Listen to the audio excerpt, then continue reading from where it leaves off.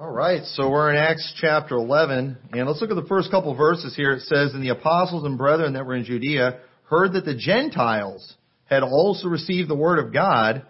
And when Peter was come up to Jerusalem, they that were of the circumcision contended with him." So notice we have people who had a problem with the gospel going to the Gentiles. And they had a problem with Peter, eating with the Gentiles, fellowshipping with the Gentiles. And this kind of thing is foreign to us today. We live in America. We are a very multicultural society. We're used to different races and things. But back then, people kept to themselves quite a bit. And especially when it came to the Jews, they did not like the Gentiles. And so all of a sudden, you got Gentiles getting saved. The apostles are talking about it. And people are like, hey, we've got a problem here. What were you doing going to Gentiles? There was a time in the United States when it was a big deal if black people were in a white church. And, they'd come into the church and all of a sudden people in the church were like, wait a minute, what's going on here? Now that's kind of foreign to us today, but it used to be the reality of, even in the United States. And this type of thing is not new. Racism is not new. Prejudice is not new. It's always been around. It always will be around as long as there's sinful man. As long as there's a way that we can, divide each other up into teams and colors and things like that, we're going to do that. It's what we do. Okay? Blue goes against red. In a game, we have different colors to represent the different sports, and we go against that team. Even amongst Republicans and Democrats, you got, red and blue. And so we do it just naturally with skin color too, don't we? And it's not right, but it's a very common thing. And I'm continuing this series of reviving old disputes. And this one's called Jews, Gentiles, and the Church, because amazingly enough, even in this New Testament age that we're living in, even in the United States, we still have many Christians that want to put distinctions between Jews and Gentiles and the church. And he said, but there's a great verse in the Bible, and in 1 Corinthians 10:32 it says, "Give none offense, neither the Jew, the Gentile, nor to the church of God." Therefore, God has these three different groups that are out there. And I've preached whole messages on 1 Corinthians chapter 10 before. I'm not going to re-preach that. But what's funny is people will go to verses where it mentions Jew and Gentile, and there's a lot of them. There's a lot of them, and they will use that as proof that we've got all these different groups of people. But what they fail to do is look at why they mention those things. Because when the apostles would mention Jew and Gentile often, it's because they were dealing with a bad teaching that was going on during that time. And that was specifically that there was a different set of rules for the Jews versus the Gentiles. And so when you have people that think that way, when you have an audience that thinks that way, you kind of have to address that. But because they don't look at context, they don't look at the history of these things, they don't look at what was going on, they often interpret these scriptures wrong. And so we're going to look at just mainly Acts 11 to show what was going on during that time. And I believe that will help us when we see these other passages where it's mentioning Jew and Gentile. And we'll see that a lot of this teaching that's going on today is just really bad teaching where they're not looking at context. And for example, too, we're supposed to believe as Americans that, we're all American, doesn't matter what color you are, right? I mean, isn't that what all the different groups are saying? We want the same rights as everyone else. I mean, in theory, that's the way it's supposed to be. Okay, that's what everybody seems to be looking for, what everybody seems to be demanding. I mean, it's even in some of our founding documents that all men are created equal, but yet we still have classes of people, don't we? Yet this year in election, we're going to hear, this percentage of blacks are planning on voting for, Biden, and this percentage of whites, and they use these things to pit us against each other. And then people wonder why we've got all these different classes and groups, and it's just it's a carnal human nature thing to divide this, to make these divisions like that. But understand, with God there is no respect of persons with God. God does not have one set of rules for one group and another set of rules for another people, and the Bible is constantly addressing that. Constantly that is being addressed.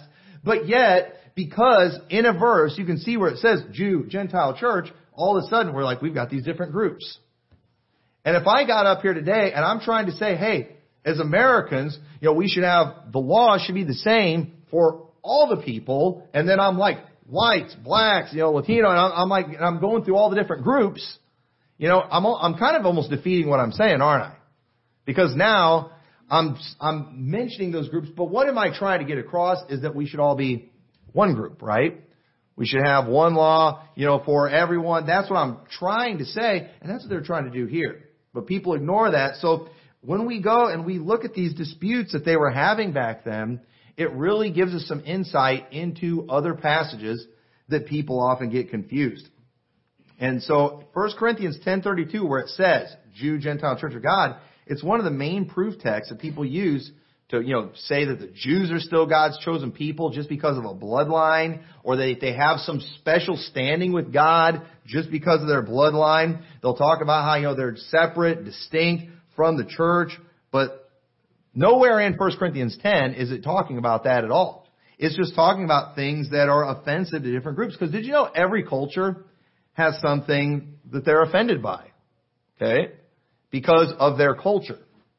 But at the end of the day, with God, all the rules are the same. For example, if we're going to reach people in different cultures, we don't want to do things that are offensive, do we? Because we want to reach them with the gospel, so we don't want to distract them with other things that don't matter that are cultural, okay? For example, I'm not offended by the Confederate flag. But would I go to a black neighborhood, wearing a Confederate flag shirt while I'm trying to give them the gospel? That would be very foolish for me to do something like that. Okay, now just because I'm not offended by it doesn't mean they're not going to be offended by it. And I might just be a Southern pride guy and states' rights guy and all that kind of stuff. But I would never wear something like that, going soul winning in pretty much any neighborhood. Because I'm going to offend a lot of people. When I go, even how I dress. Now, we don't have like a dress code really for when we go out soul winning here. But when I'm thinking about what I'm going to wear when I go soul winning, I think a lot about the area I'm going to. For example, if I'm going to a ghetto, I want to look like I'm there for religious reasons. Because, I don't want anyone to see me as a threat. Okay? But if I'm out here too, a lot of times I might dress down a little because I don't want people to think I'm a Mormon or a Jehovah's Witness. You can't ever please everybody with all this stuff. But what am I doing? I'm trying not to be offensive. I'm trying not to distract people with things because I want to get the gospel to them. In fact, if I thought it would help, if I was in an area where I thought it would benefit me to wear a mask out soul winning right now, I would do it. If I thought it would benefit me to do that, if it would make people more willing to listen to me and more receptive, I would do that. Because, at the end of the day, when I go out soul winning, I'm out promoting Jesus Christ, and I don't want to offend people. Okay?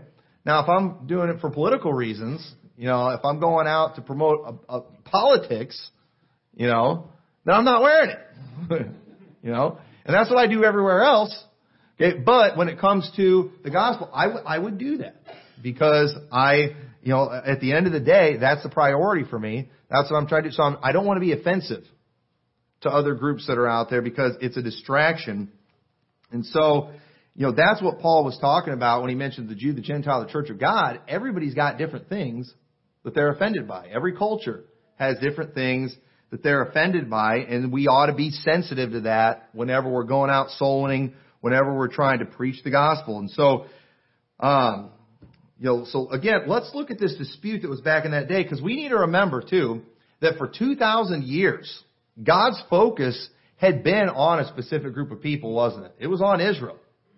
From the time of Abraham till this time, God's focus was on a physical group of people, Israel. So, and the early church was predominantly Jewish at the beginning. It was predominantly Jewish people that believed on Christ, but in their minds, they had been the people of God for the last 2,000 years. And so the promises that God had made in the Old Testament, those promises were to Israel, weren't they? That's true. The Messiah was born of Israel, wasn't he? Jesus Christ, He was from the tribe of Judah. He took upon Him the seed of Abraham. So the promises, the kingdom, everything in the minds of Israel, it belonged to them. It was theirs in their minds. And so now many have realized that the way to receive the promises that God had given to Israel were through faith in Jesus Christ. Many Jews figure that out, that hey, that these promises that God gave to Abraham, if we're going to be able to receive those promises, we've got to have faith in Christ. And they believed on Christ, and they got saved, and they now are assured the promises that God had given to their fathers. But in their minds, it's still mainly them. Okay? It's just them. In their minds. That's what's going on in that time. But then, all of a sudden, here we've got Gentiles who were not a part of them. Who were their enemies. Who never were seeking after righteousness. They never did those Old Testament sacrifices. They never kept any of those feasts. They have these pagan Gentiles that worship idols, and all of a sudden, these people are hearing the preaching about Jesus Christ, and they're getting saved and receiving the Holy Ghost, the same as the Jews. This was a shock to them. This was something that blew them away. I'm telling you, a lot of these Jews were as shocked as some IFB Baptists when they find out people who aren't Baptists are saved. They don't know what to do with that. And so this was a major, major shock to them. And so, people disputed. People had questions. And let's look at what they said. So in verse 3, it says, so this is after they are, contending with Peter, it says, saying, thou wentest in to men uncircumcised and didst eat with them. So these guys are definitely wrong in this situation, but you know what they were doing? They were carrying over some of their old religion. Okay? As Jews, they were to separate themselves from the Gentiles, and so they've got some holdovers because there's some things they don't understand yet. There's some things that have not been revealed yet, and so they're wrong in what they're saying here. But I can see why they were concerned. I can see why it shocked them a little bit. It's kind of like what a lot of Baptists do when they see a Baptist being friendly with somebody who's not a Baptist. Hey, what's wrong with you here? They get all bent out of shape. Isn't it interesting how nothing ever changes? Isn't it amazing? And it says, but Peter rehearsed the matter from the beginning and expounded it by order unto them, saying, I was in the city of Joppa praying, and in a trance I saw a vision, a certain vessel descend, as it had been a great sheet let down from heaven by four corners, and it came even to me, upon the which, when I had fastened mine eyes, I considered and saw four-footed beasts of the earth, and wild beasts, and creeping things, and fowls of the air. And I heard a voice saying unto me, Arise, Peter, slay and eat. But I said, Not so, Lord, for nothing common or unclean hath at any time entered into my mouth. But the voice answered me again from heaven, What God hath cleansed, that call not thou common. Now think about Peter here. He's still so set in his old Jewish ways and his old Jewish customs. God tells him to kill and eat an animal that was against their diet that they had in the Old Testament. And he told God no.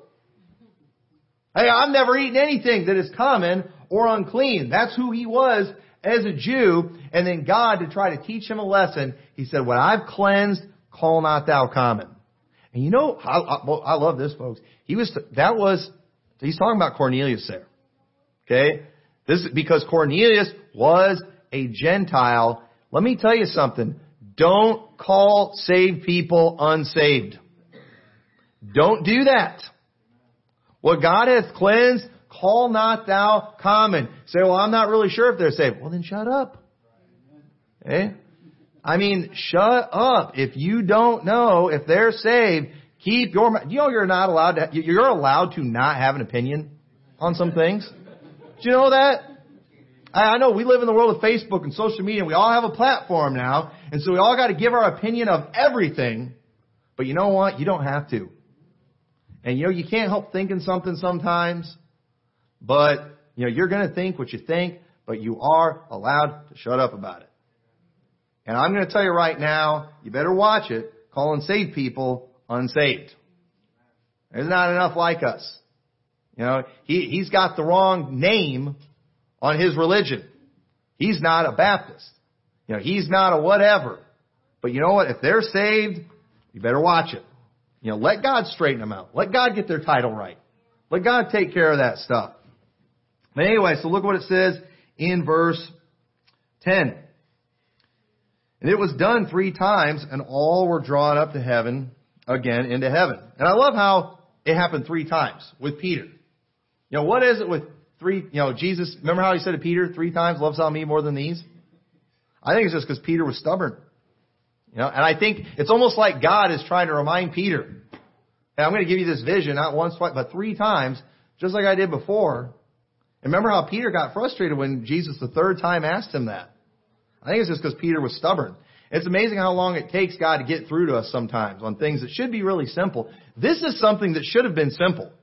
I mean, how much clearer is go ye into all the world and preach the gospel to every creature, baptizing them in the name of the Father, the Son, and the Holy Ghost. How much clearer can you get than that? But you know what? Sometimes we're kind of slow.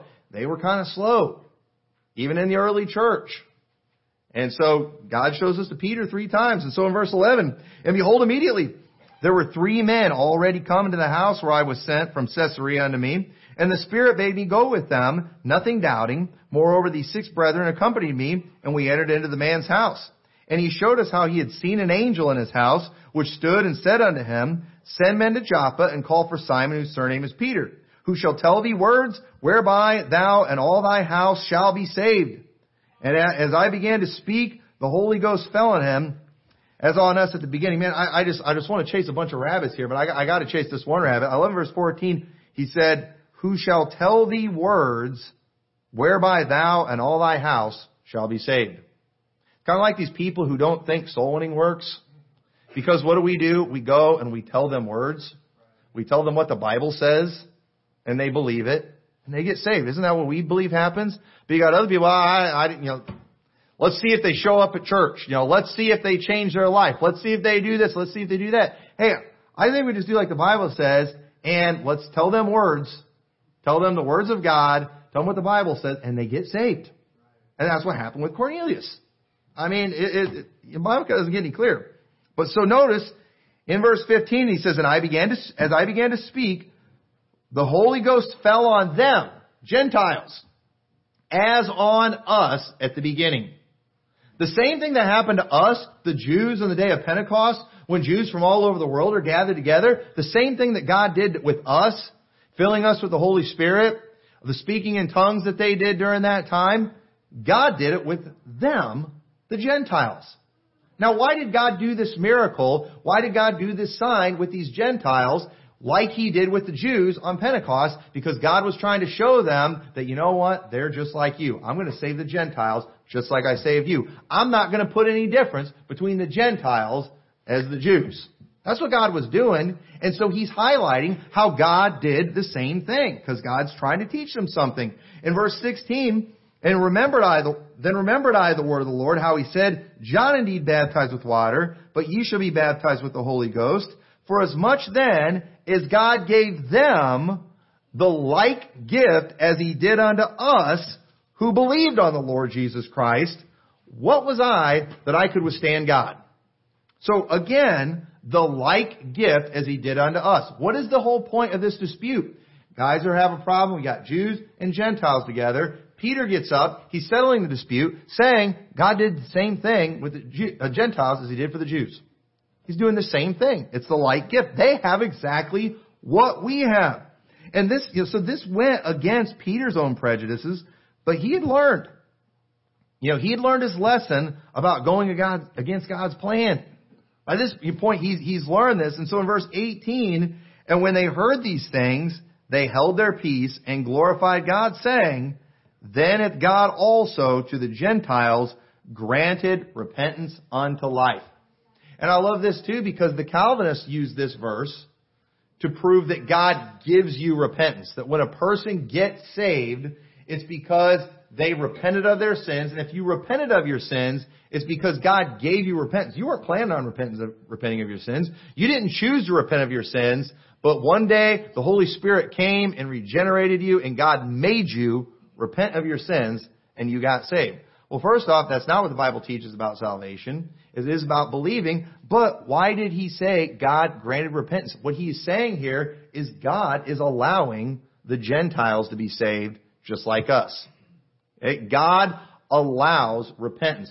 We all have sinned. We all deserve to die and go to hell because we're sinners. But God has not taken the opportunity to justly just throw us into hell. You know what He has done? He has granted us repentance. He allows us to ask for forgiveness and be saved. He allows us to believe on Him so He can cleanse us and save us. That's a blessing. There were times in the Bible where God pronounced judgments where He gave no place for repentance. This is coming and there's nothing you can do about it. But you know what? When it comes to for the wages of sin is death, something has been done. It was done by Jesus Christ, and we can escape that penalty by believing on Him. And so that's what that's teaching there too. Again, this isn't another verse. If you just take a verse by itself and you fail to look at context, you can come up with any false doctrine you want, even Calvinism. And they use this verse.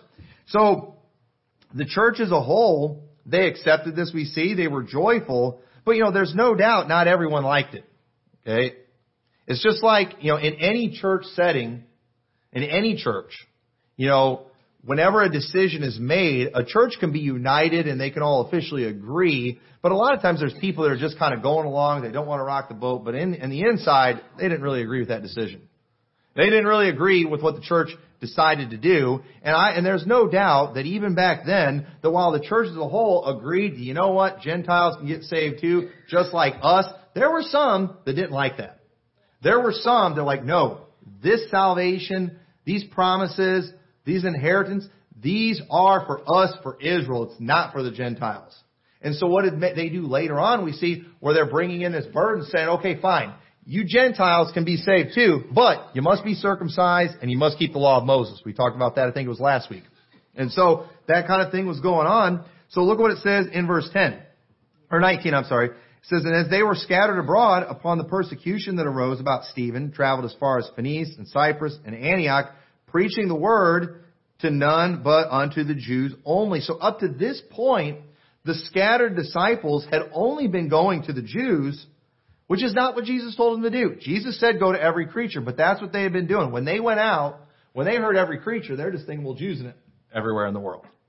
But no, God meant every creature. God meant Gentiles too. It's they had the same mentality as the Calvinists too, who, whenever the Bible says, for God so loved the world, well, it doesn't mean everybody in the world, it just means the elect. Kind of like the Jews. Well, I go to all the world, but that's just to the Jews in all the world. Isn't it the same mentality as the Calvinists? But you know what? Both were wrong. The Jews are wrong, the Calvinists are wrong. No, it actually is everybody. So verse 20, and some of them were men of Cyprus and Cyrene, which when they were come into Antioch, spake unto the Grecians, preaching the Lord Jesus. And the hand of the Lord was with them, and a great number believed and turned unto the Lord. Then tidings of these things came to the ears of the church which was in Jerusalem.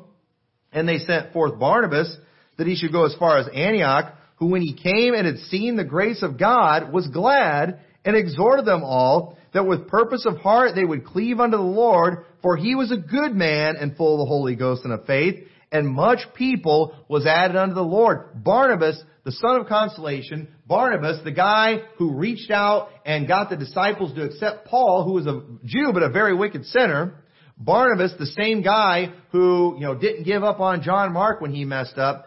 That guy, this man who was full of the Holy Ghost, who had a love for God, when he went and he saw a bunch of Gentiles getting saved, you know what? It did his heart good.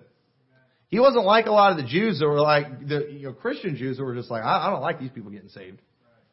I've heard of churches, too. I know of churches today in the north that won't allow people of certain races to join their church. Fundamental Baptist, I know. I'm a Fundamental Baptist pastor, Don Green, very well known. He's never baptized a black man. And he talks about that like, that's great. And I think that's awful.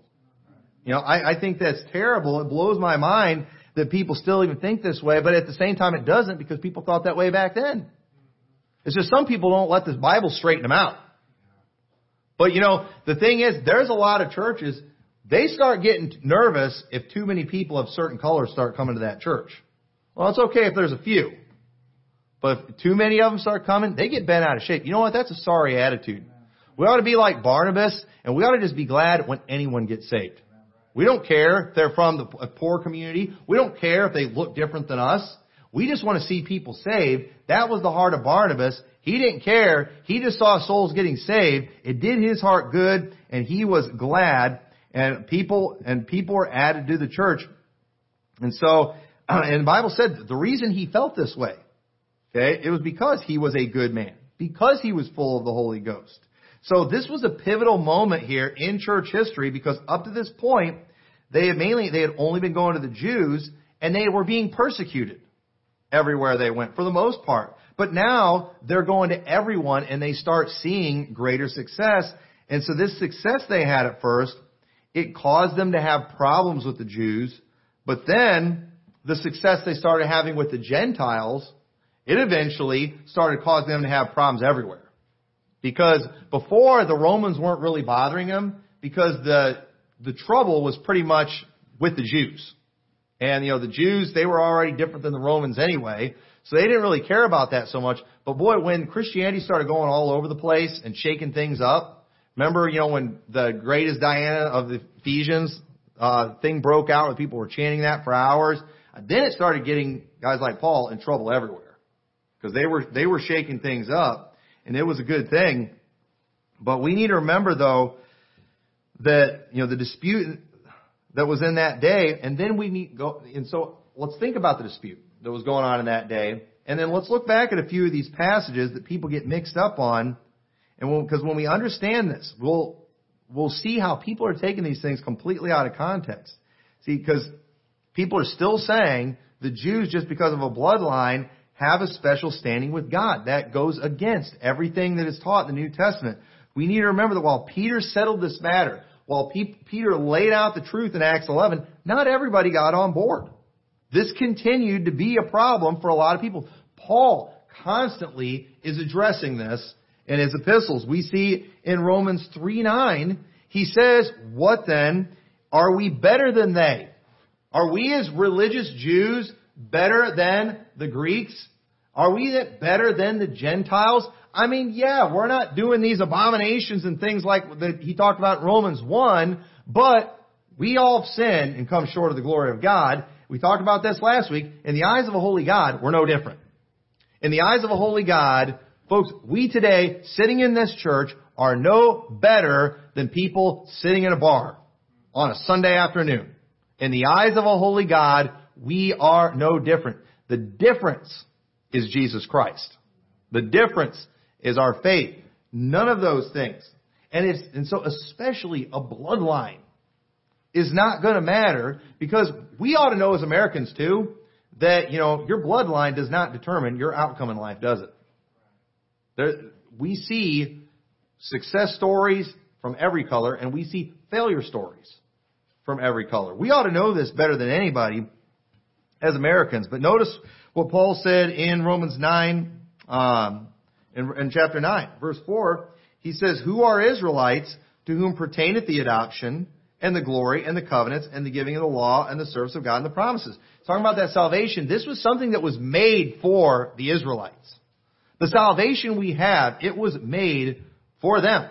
The promises were made for them. It was given to them. Whose are the fathers, and of whom, as concerning the flesh, Christ came, who is over all blessed forever. Amen. Not as though the word of God hath taken none effect, for they are not all Israel, which are of Israel, neither because they are the seed of Abraham are they children, but in Isaac shall thy seed be called. That is, they which are the children of the flesh, these are not the children of God, but the children of promise are counted for the seed.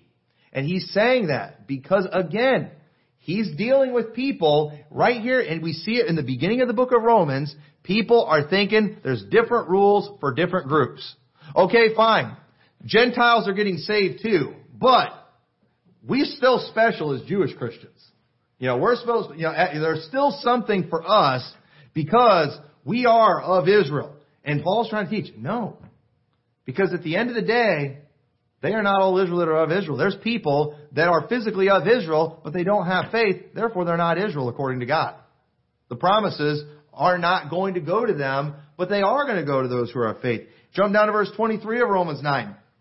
He says, "And that he might make known the riches of his glory on the vessels of mercy, which he hath prepared aforetime, prepared afore unto glory, even us, whom he hath called, not of the Jews only, but also of the Gentiles." Okay, and again, over and over again, in Romans, he's saying Jews and Gentiles. But that's because he's trying to deal with a false idea that these people had. They're thinking there's differences. He's trying to teach there is no difference. That's what Paul's teaching.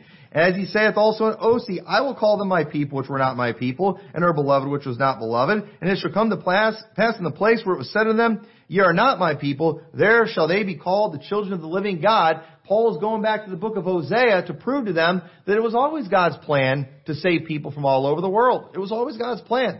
We're not going against the Scriptures here. This is what the Bible promised. This is what God always said. In 1 Corinthians 12, verse 12, it says, "For as the body is one, and hath many members, and all members of that one body, being many, are one body, so also is Christ.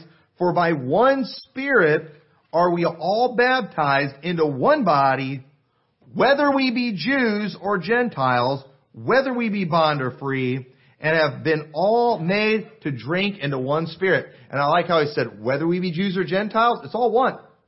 Whether we be bond or free, in other words, your class in society doesn't matter either. Back then, you had those who were free, but you had those who were not free. You had those that were servants, that were owned by people.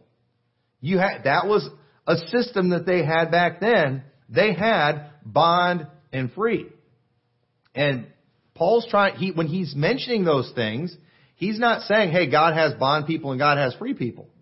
If the dispensations were going to be consistent, they would have to say, well, there's the Jew, the Gentile, and the Church of God, but then there's also the bond Jew and the bond Gentile and the bond church. No, it mentions those things because that is what the earthly system had back then, but he was always bringing these things up to show that how with God, none of that matters. With God, it doesn't matter if you're bond or free. It doesn't matter if you're male or female. You all get saved the same way. Hey, on earth, there's different roles for the different sexes. Okay? A female is a mother. A female is a wife. A man is a father. A man is a husband. Okay? And there's different roles. There's different functions and things we do. There's often different functions in society. But in the kingdom of God, when it comes to salvation, that doesn't matter.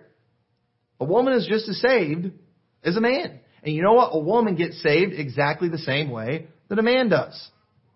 So, all these things that when it's mentioning these things, it's not trying to create division. You know what it was trying to do? It was trying to show there is none. But everybody ignores the context. They ignore what was going on back then. And I could go on and on with scriptures. We'll look at a couple more here real quick. Look what it says in Galatians chapter 2 in verse 11. Here we've got another dispute here with Peter and Paul. Peter, he got caught up in some stuff that he shouldn't because, again, not everybody was getting on board with this stuff. And, we're constantly going to be fighting false doctrine. We can be right one day and be wrong another day if we let things creep in. But it says, when Peter was coming to Antioch, I withstood him to the face because he was to be blamed. For before that certain came from James, he did eat with the Gentiles. But when they were come, he withdrew and separated himself, fearing them which were of the circumcision.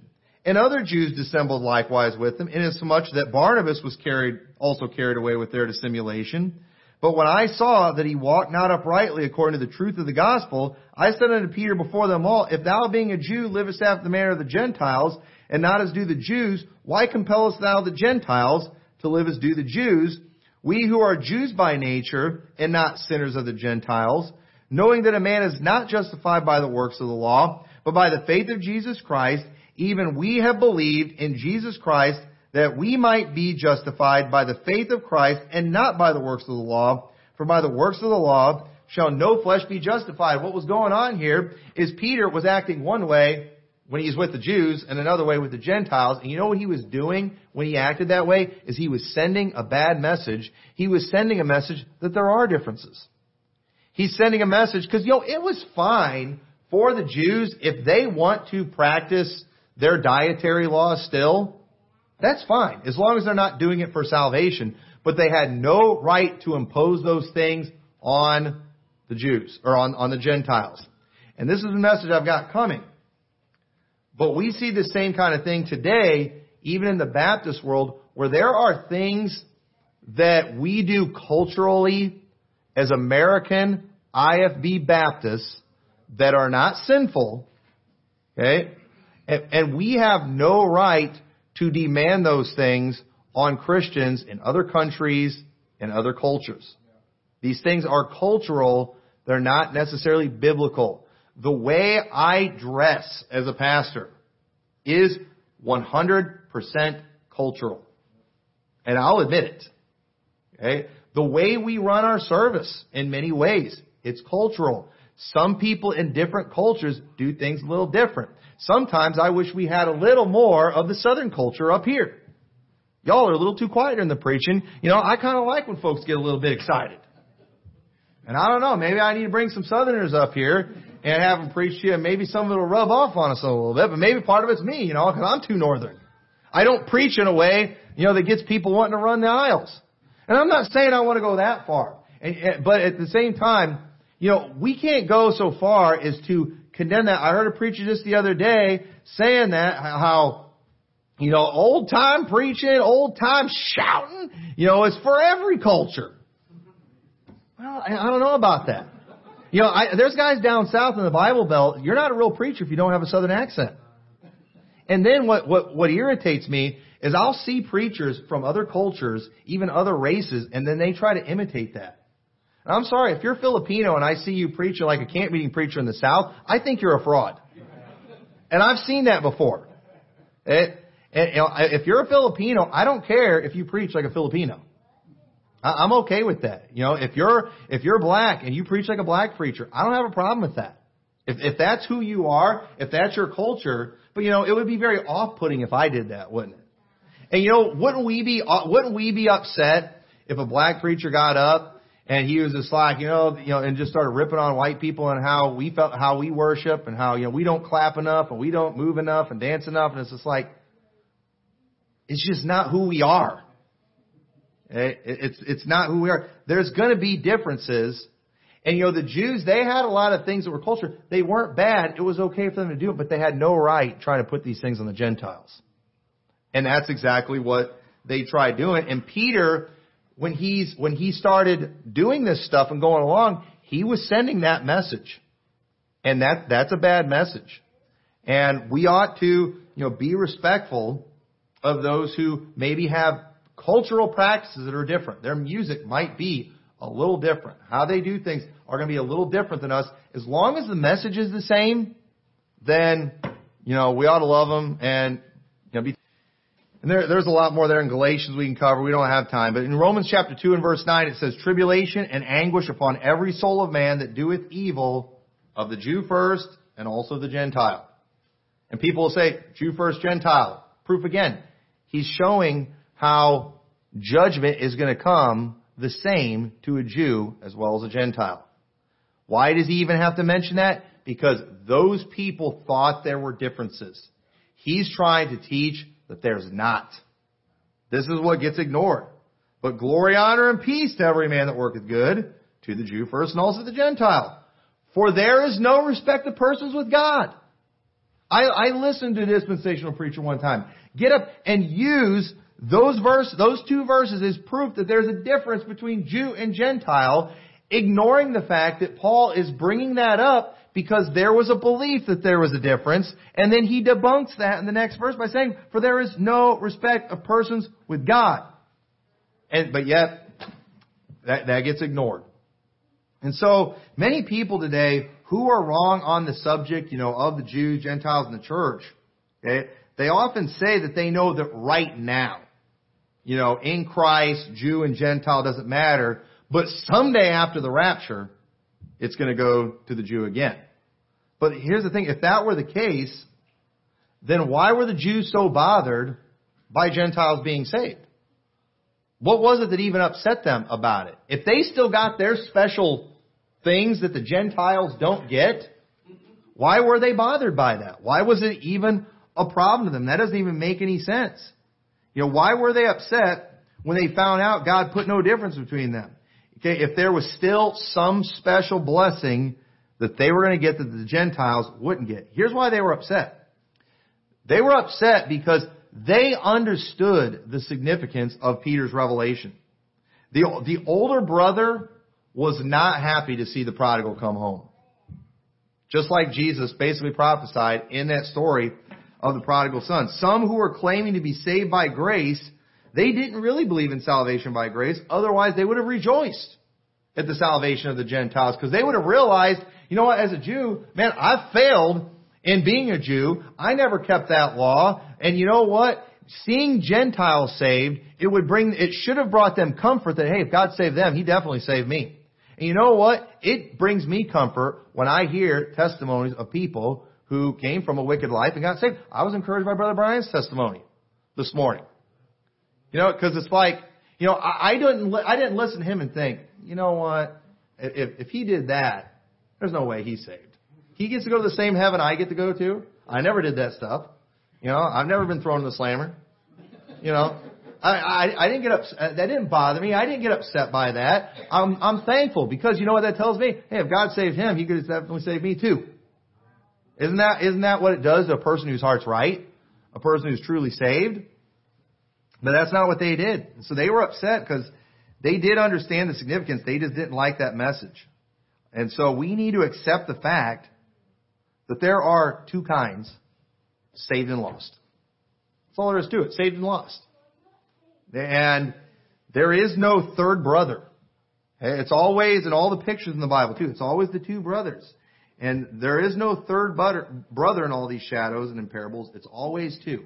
And that's the way when we see people out there, you know what we do? We go out, when we knock on their door, we don't look at their color. We don't take into consideration the type of area we're in or the class of people that they are. You know what we do? We ask them if they know for sure if they're saved, and we hope to hear them say that they're putting their faith and trust in Jesus Christ. And if we hear something other than Jesus Christ coming from their mouth, you know what we do? We give them the gospel, the same one for everybody, hoping they will receive Jesus Christ and be saved just like us. And so we can have our cultural differences. And when you're in different cultures, you might need to operate a little bit different. But as long as the message is the same. We should preach the same message if we're preaching in Africa, if we're preaching in China, if we're preaching in Israel, as we do here, because it's the same salvation for everyone. So with that, let's pray. Dear Lord, we thank You so much for Your word. I pray, dear God, this will be a help. Lord, help us not to get caught up in a lot of these disputes that are going on today about just the different groups and different classes of people. Help us to remember, Lord, that You made us all of one blood, and there are only those who are of faith and those who are not. And I pray You'll help us to spread our faith, Lord. Help us not to worry so much about spreading our culture, Lord, but help us to spread our faith to all the world so more people can be saved. In Your name we pray. Amen.